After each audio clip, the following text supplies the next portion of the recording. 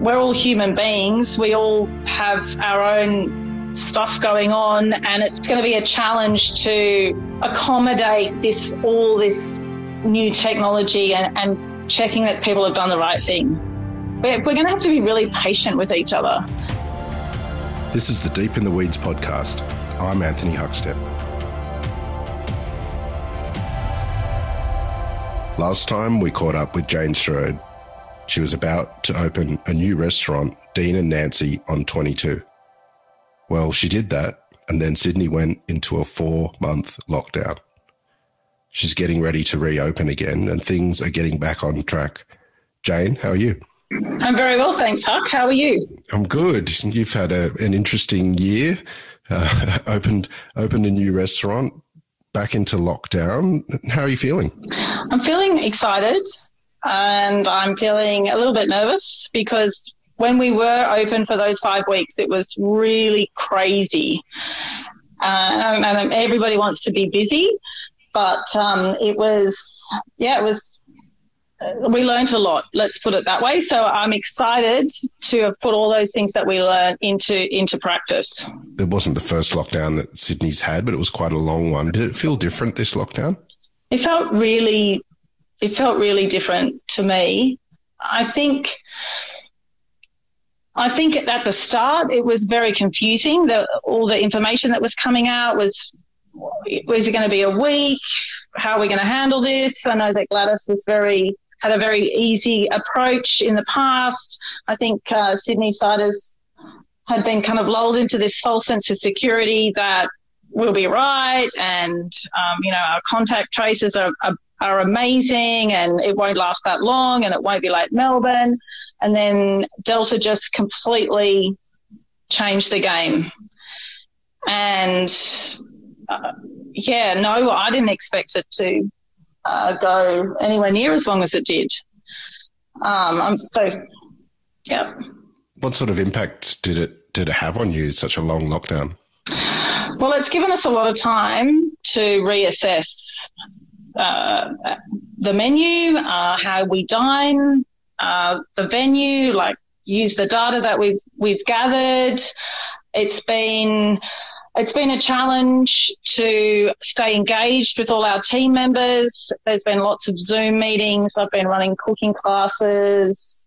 We've been doing trivia nights. We all really like each other, so it's been easy to stay engaged. Today's my first day back with seeing all the bar and restaurant team, and it's just so amazing to have people in the venue again, and noise and energy and personalities, and it's really exciting to be getting stuck back in again. Dean and Nancy on 22 was only open for 5 weeks. Tell us about what it was like in that period and what the offering was.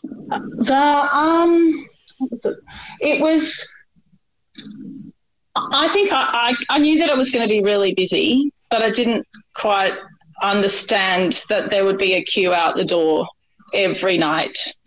And that's so I was still just shocked at how much food was leaving this tiny little kitchen. And we've really had to think about how to better manage that process. So it's now a much more, the devil is in the detail, I guess. There's much more prep to be done, and food is now, it's an easier way to share the food and deliver the food to the guest. What are some of the issues that you think you'll be facing moving forward during this sort of reopening phase? I think people checking in and showing us that they've been fully vaccinated is going to be really, really tricky to manage. It's time consuming. It's absolutely necessary that we all take the time to do the right thing. I think people are going to get frustrated with how long it takes. I know that someone that works for us that's come to work today, he is double vaccinated, but they can't find his certificate. There's going to be all these little technical issues that we just haven't had to deal with, and we're all human beings. We all have our own stuff going on, and it's going to be a challenge to just accommodate all this new technology and checking that people have done the right thing. We're going to have to be really patient with each other, and that's going to be hard because people are just chomping at the bit to go out and have a good time and party and drink and eat and socialise. Like, we just want to do that so badly, and we want to provide this environment for people to do that, but we still have to go through these processes that don't feel that easy at the moment. Vaccination rates are quite high, and they're obviously growing every day. What's your sense and feeling with this reopening in the next year for hospitality? I think that I honestly don't know. I feel like this last lockdown and this last variant has really solidified that we really have absolutely no idea what's going to happen next, and that it's very, very hard to plan anything. And that even if we are fully vaccinated, there may be another variant that just changes the game completely. I think we still need to just keep doing the right thing, but also emotionally prepare ourselves for the ground shifting completely at any time. You mentioned that today's the first day of catching up with your staff and getting on top of everything. How are your staff feeling about opening them up? Everyone's really excited. Yeah, everyone's really pumped. I mean, it's an amazing venue. It's a really exciting place to work. Everyone's really, really excited. It's not too long till you do open the doors. How is it going to feel once you fire up the kitchen and welcome guests in again? We keep saying it's our second chance at a first impression, which I love.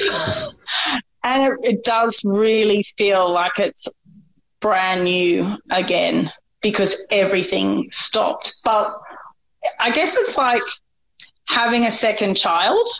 So the first time you have a child, it's so brand new and it's so magical, but you have no idea what you're doing. I don't know. Just tell me what you want and I'll give it to you. I don't know how to put you to sleep. Like, all the stuff that you've read in books, nothing makes sense until you're actually doing it. And then you have the second child, and you go, oh, yeah, I know, I've got this. I can do this. I can handle this. I know what you need. I've learned. I'm experienced. So it's all the joy without the anxiety. What's exciting you about this upcoming summer? I'm excited about. We've really refined the food. It took us a while to really decide what was best going to suit this incredible space, this room, and what the kitchen is capable of. So I'm really excited about doing things that are bigger, and really pushing my. I love Asian food. I love big, bold flavors and seafood, and I think all those things really go very well in summer. You have an astounding career, but has this role and this huge development that you work with, has it changed you and changed you as a chef?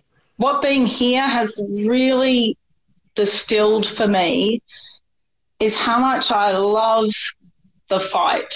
And when I say the fight, I mean getting ready to go into battle. And when I say battle, I mean service.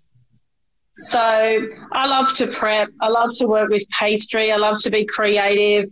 But I really love being as organised as possible and sharpening our knives and tightening our aprons and just saying to each other, good luck, I'll see you on the other side, and then going into battle.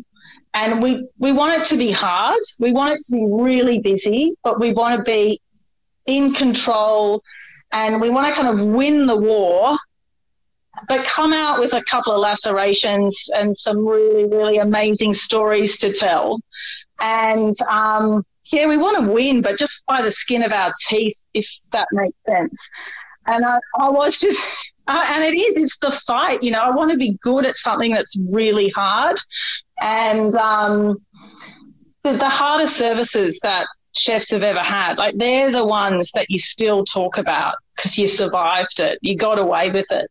We take photos of a docket spike that's full to the top because it was that hard.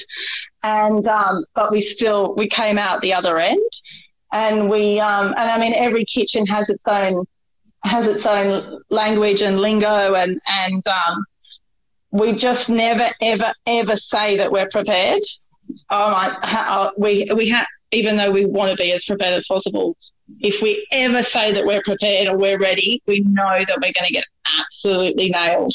So we're always going in. I'm like, how underprepared are you? Oh, not prepared at all. Brilliant. Like, that's the joke. So, that's, I hadn't done it, that kind of service where the dockets are just coming in, and, like it's just the machines, the microprinters printers just going around and around and around. But, I love it. I absolutely love that part of it. Well, Jane, I know this is the first day you got all of your team back together, so we'll let you get into it because you've got a lot to do. We've loved catching up with you. Good luck with everything, and we'll catch up again soon. Thanks so much, Huck. This is the Deep in the Weeds podcast. I'm Anthony Huckstep. Stay tuned as we take a deep dive into the lives of the incredible people who ply their trade in the food and hospitality sector. Special thanks to executive producer Rob Locke for making this all happen. Follow us on Instagram at Deep in the Weeds Podcast, or email us at podcast@deepintheweeds.com.au. Stay safe and be well.